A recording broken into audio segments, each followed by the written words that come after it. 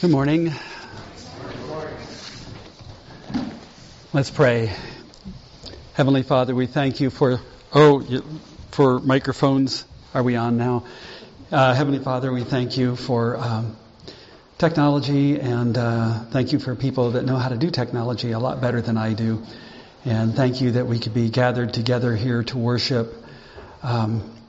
Just pray for your wisdom and grace, and be strong in my weakness, Lord. Speak through me, bring a message to us, give us ears to hear. In Jesus' name, amen.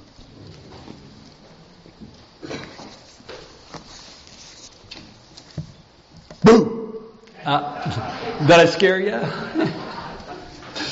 Yeah, well, maybe not. You're going to be scared tonight, though, when all those ghosts start coming to your house and ringing your doorbell. Well, I don't know. But there are some scary things afoot in our culture today. So, what do Halloween and the LGBTQ movement have in common?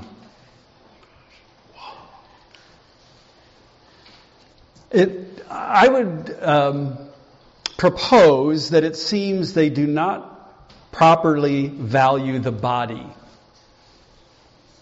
Now, of course, ghosts don't value bodies because they don't have bodies. And so what I don't get is, since they don't have bodies, why do they need all that candy? But as far as the other group, they do have bodies, and but they devalue the importance of the body. I mean, I get it. We are a fallen race, and in a fallen world, and we are all kind of messed up to one degree or another. And I realize that some people have some deeper emotional and psychological issues. But not that long ago, if a guy said something like, I'm a woman trapped in a man's body, people would be shocked.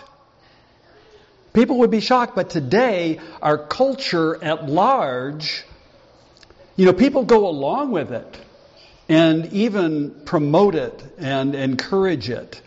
And the idea is that the, quote, real self is the psychological self. The real me is who I feel that I am, regardless of empirical realities and evidences. And so even people without a dysphoric issues have bought into this idea. And it's so thoroughly permeated our society today that people who maybe don't have those same psychological issues just go along with it. Now, the scary thing is that it's not just overtaken the culture at large, but is infiltrating Christendom. Now, Jesus told the church to go into the world and share the gospel, but the world is getting into the church. And not just people of the world because they're getting saved, that's a good thing, but worldly philosophies, and that's a bad thing. And some whole churches and denominations are buying into that kind of stuff. Next slide.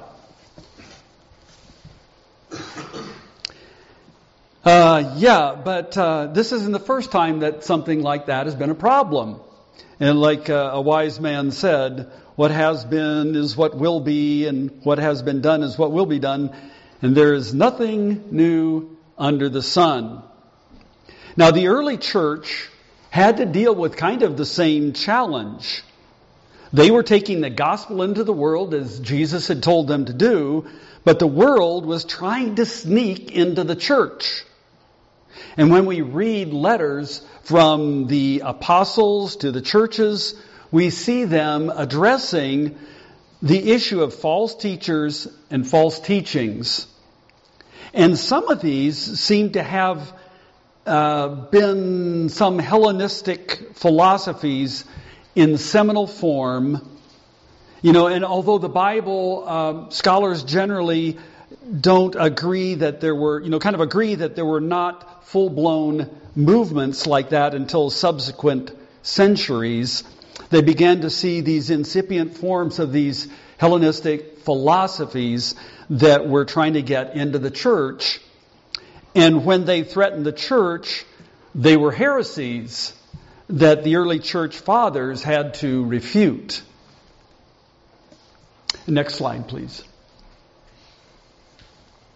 Now, contrary to a biblical worldview, a key error was this Hellenistic philosophical dualism of the immaterial and the material aspects of the world. The spiritual, the immaterial, was seen as something that was higher, it was good, it was pure, and so forth. The physical world was low and evil, corrupt, it was bad. And so that was a serious threat to the church that it sought to seduce, because the implications would be profound for both its Christology and its anthropology, its understanding of the person and nature of Jesus and of people. Because you see, the body, which would be part of the material world, they would see as inherently evil and bad. And today I would like to address the anthropological aspect of the matter. And in this context today, when I'm talking about anthropology, I'm not talking about studying the ancient ones of the Americas or the Aborigines of Australia and the Pacific Islands. We want to look at the other aspect, the philosophical or theological aspect. We want to look at the nature of man in the theological sense. What does it mean to be a human person? And I'll briefly state a biblical position and then sketch the misguided Hellenistic philosophy and some of its consequent harmful actions. After looking at some related pathologies of society today, we'll review some New Testament texts where the writers are challenging some of these incipient forms of these philosophies that in later centuries became full-blown. And then finally, we will outline a biblical overview of the development of its anthropology and some of its implications. So what is the nature of the human person? The Bible teaches that people are embodied souls. We have this material and immaterial aspect, but they are united completely in one person, and each affecting the other. So we are united beings, one person with these different material and immaterial together in one person. Now, for the Greek dualistic philosophers, this is rather uncomfortable. If the body, which is part of the material world, and therefore it's bad and corrupt and evil, how is it to get along with one's spirit when you're looking at a personal level? And if the spirit is good and pure, how is that going to work out? And so, in time, this led to two types of errors on one side or another. There was asceticism on the one hand and profligacy on the other, debauchery on the other. Now, as far as the asceticism, the idea was that since the body is base and evil, it must be denied or punished into submission to one's spirit. And some took this to extremes. Some people would be ill-clothed, keeping themselves just barely from dying of exposure. Some would eat barely enough, to keep themselves alive. Some literally, flagellated themselves bloody with whips.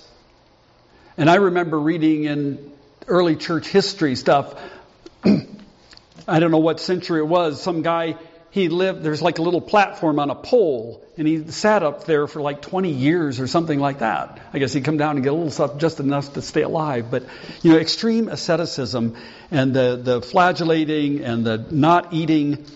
Now, I have not studied it enough to even make a hypothesis, but I have wondered if there's any philosophical or psychological, emotional connection with such things as anorexia and cutting, which plague certain segments of our population today.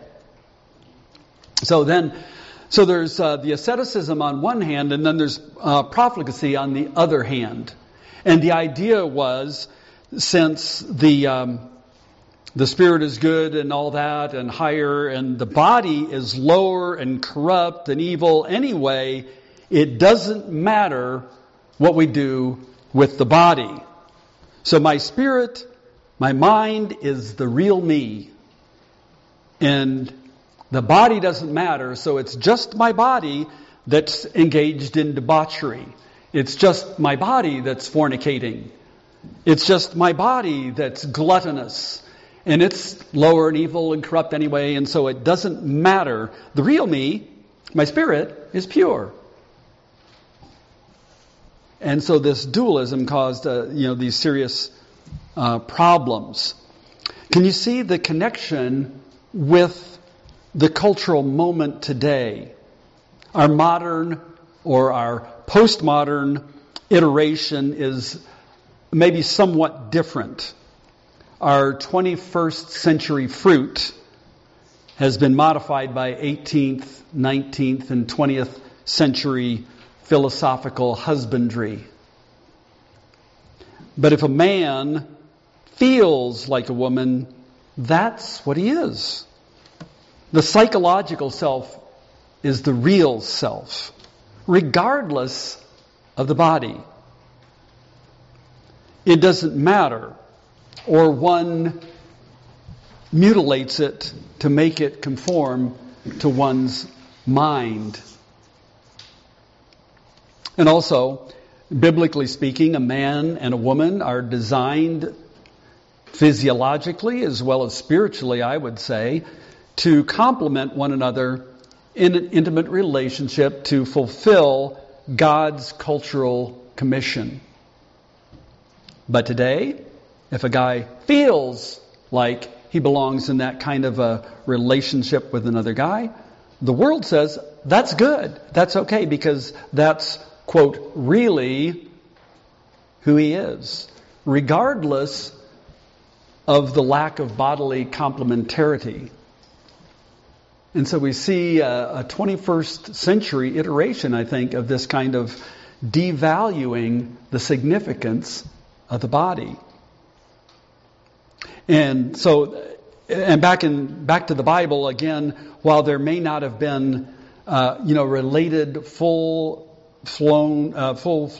full-blown heresies in the first century, from the response of the New Testament writers, it appears that there were some false teaching that they had to challenge, that were these seminal forms of these kinds of doctrines. Next slide.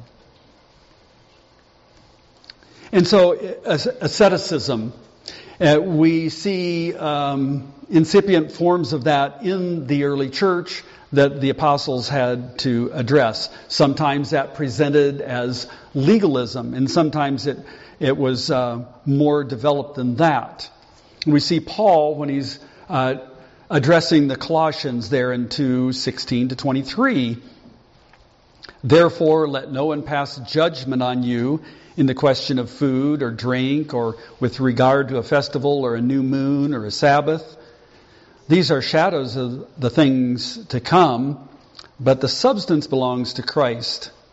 Let no one disqualify you, insisting on asceticism and the worship of angels, going on in detail about visions and puffed up without reason by his sensuous mind, and not holding fast to the head, from whom the whole body, nourished and knit together through its joints and ligaments, grows with the growth that is from God.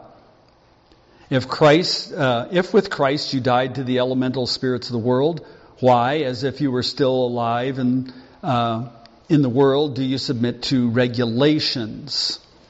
Do not handle, do not taste, do not touch, referring to things that perish as they're used according to human precepts and teachings.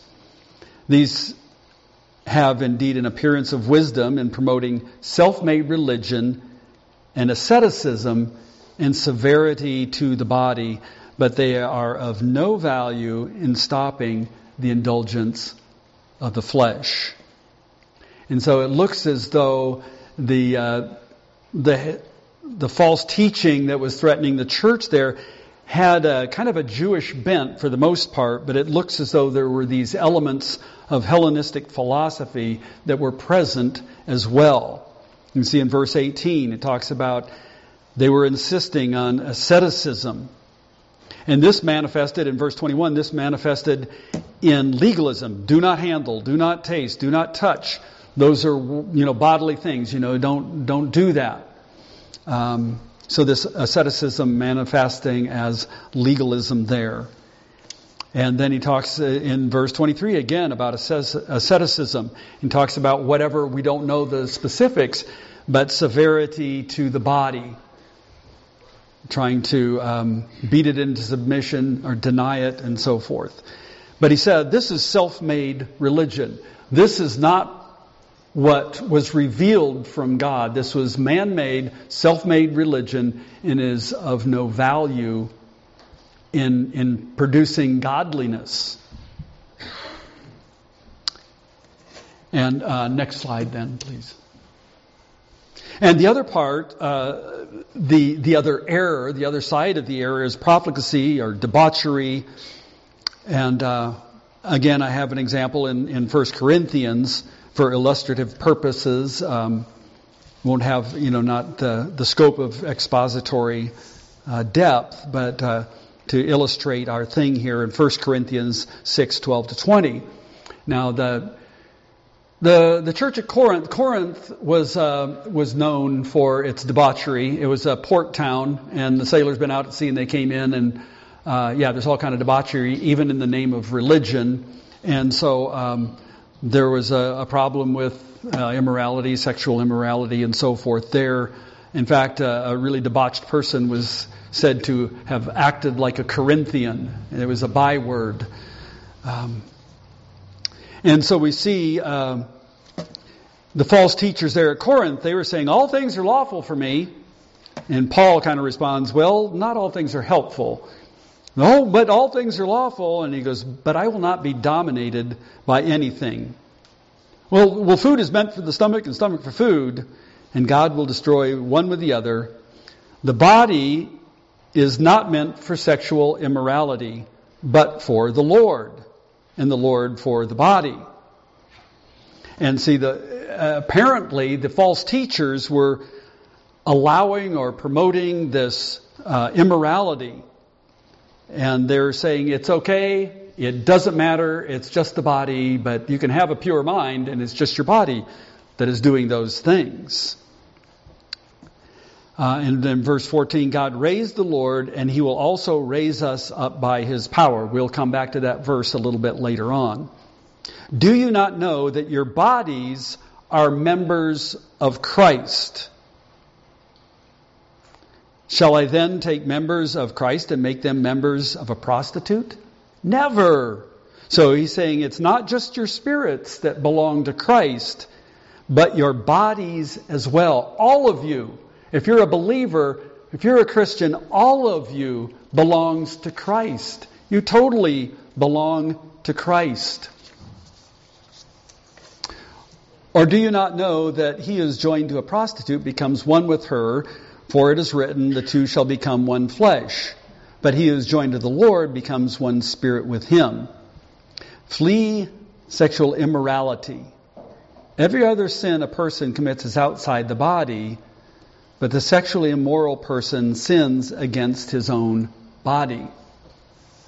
So the whole person is involved in that, and when it's an illicit thing, the whole person is degenerate in that? Or do you not know that your body is a temple of the Holy Spirit within you, whom you have from God? Your body is a temple of the Holy Spirit. You're not your own. You've been bought with a price. So glorify God in your body.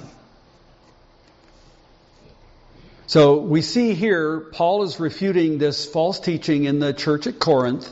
And Paul's refutation sounds as though it's addressing more than simply the residual bad habits from their pre-Christian life. It seems to be a rhetorical dialogue engaging some of this pagan philosophy. But this pagan philosophy has sort of been Christianized, so to speak. It's as though the false teacher is saying, I gave my heart to Jesus, but as far as the rest of me is concerned, whatever. Besides, I'm free in Christ, says the false teacher. I'm not under the law, so what does it matter? It doesn't really matter. It's just my body. Paul responds in verse 15, never. Stop it. That's not how it is. So how is it? How is it? Next slide. So what does it mean? What does the Bible say about humanity? And going back to the beginning there, we see in Genesis, the Lord God formed the man of dust from the ground, and He breathed into his nostrils the breath of life, and the man became a living creature. We see here that God is creating the human person by bringing together the material component and the immaterial component into one unified being. He becomes a person when God brings those together, the material and the immaterial, they come together. That is when He is united and He is a full human being. So He takes the dust from the ground. He takes some carbon and hydrogen and oxygen, quite a bit of nitrogen thrown in there, some iron, a little bit of calcium, tiny bit of selenium.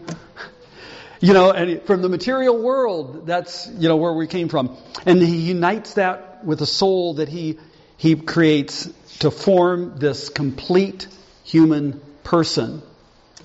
And so that's the way we are designed. That's the way we're meant to be. In Genesis 1:31, and God saw everything that He had made, and behold, it was very good.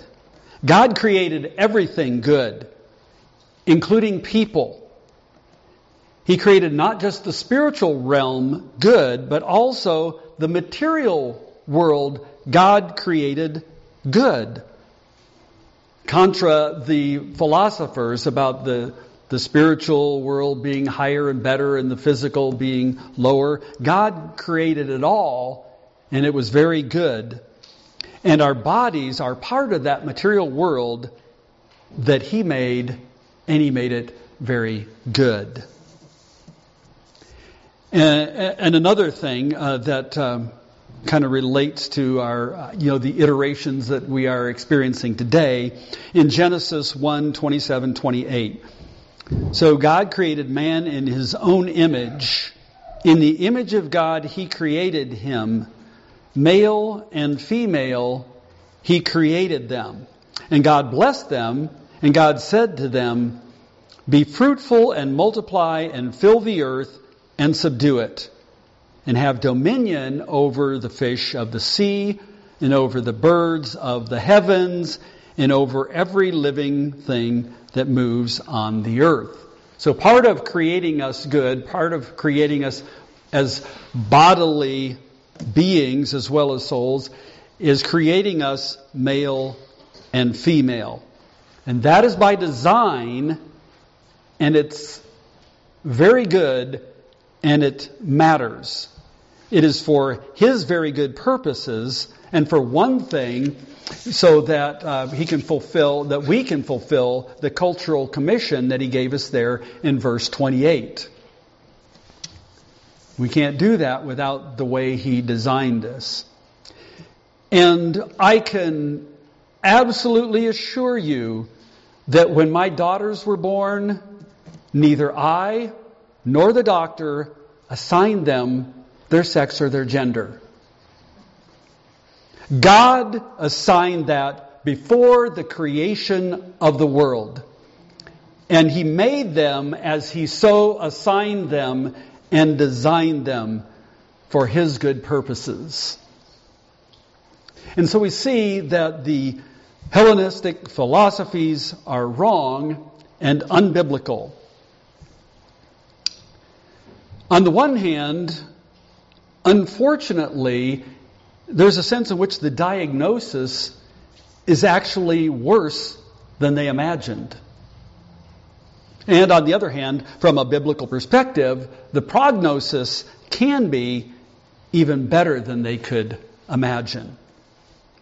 Because you see, according to the Greek philosophies, the spiritual realm is good and pure, while the physical is low and corrupt. But biblically, we see that God created both very good. Unfortunately, we looked at Genesis 1. A couple chapters later, we see that, our forebears sinned. And since they were we are the crown of creation and the stewards of creation, their sin brought corruption not only to our whole race, but to the rest of the world as well. And so it's not only that our bodies are messed up, but our souls are fallen as well. The spiritual realm is no better than the physical realm. They're both messed up. Everything's messed up because of the sin of our forebears. The immaterial aspects of ourselves are corrupt, and not just the material part of that. But the good news is that Jesus came, body and spirit, fully God, fully man, to totally redeem us, body and spirit as well. Next slide, please.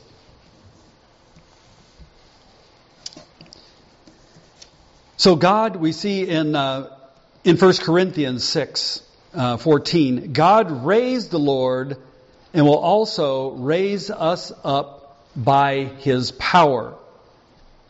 Then again in Colossians 1:18, and he is the head of the body, the church. He is the beginning, the firstborn from the dead, that in everything he might be preeminent. So we are being saved, not just our spirit, but our bodies are being raised. Jesus was the first fruit of the resurrection. He rose not just spiritually, he rose bodily. And he is going to redeem us that way too. And we also will have new bodies. And then again in 1 Corinthians 15, he says, but in fact Christ has been raised from the dead, the first fruits of those who have fallen asleep. For as by a man came death, by a man came also the resurrection of the dead. For as in Adam all die, so also in Christ all shall be made alive. But each in his own order. Christ the first fruits, and then at his coming, those who belong to Christ. And I didn't get it on the PowerPoint, but I think it was one of the texts that Matt talked about last Sunday in 1 Thessalonians chapter 4. For since we believe Jesus died and rose again, even so, through Jesus, God will bring with him those who have fallen asleep. That is, those who have died in Christ. For this we declare to you by a word from the Lord, that we who are alive and are left until the coming of the Lord will not precede those who have fallen asleep. For the Lord himself will descend from heaven with a cry of command, and with the voice of an archangel, and with the sound of the trumpet of God. And the dead in Christ will rise first. And then we who are alive, who are left, will be caught up together with them in the clouds to meet the Lord in the air. And so we will always be with the Lord. Therefore, encourage one another with these words. So because Jesus was raised bodily, the first fruits of the resurrection, that means that those who are His have the hope of the resurrection as well. He died to redeem us as whole persons. Our bodies matter, and so in the end, we get new ones. It does seem that for a while we will be disembodied spirits until the resurrection, but our eternal state is unified body and soul as we were originally designed and created. However, I do have a word of warning. In love, I must remind you that everyone will be resurrected. The eternal state of every person will be united body and soul, but only those who are in Christ will be enjoying God's presence as we were created to do. Those who have rejected God's plan to restore the broken relationship with Him will be forever out of fellowship with Him. But for those who are in Christ, nevertheless, not only are we getting new bodies, but ultimately God is restoring the rest of the world as well. And for those who have received Christ, John has a word in the Revelation for us. Next slide. A new heavens and a new earth. And I heard a loud voice from the throne saying, "Behold, the dwelling place of God is with man. He will dwell with them, and they will be His people, and God Himself will be with them as their God. He will wipe away every tear from their eye, and death shall be no more, neither shall there be mourning or crying, nor pain any more, for the former things have passed away." Praise the Lord. Let's pray. Heavenly Father, we thank You for the good news. We acknowledge that the bad news is worse than the pagans thought, but the good news is even better. And that You paid the price. You died on the cross to pay that price for us so that we could be restored to You, and that body and soul, all of us will be redeemed and brought together forever with You. And there's such a joy and a hope. And we thank You. Thank You in Jesus' name. Amen.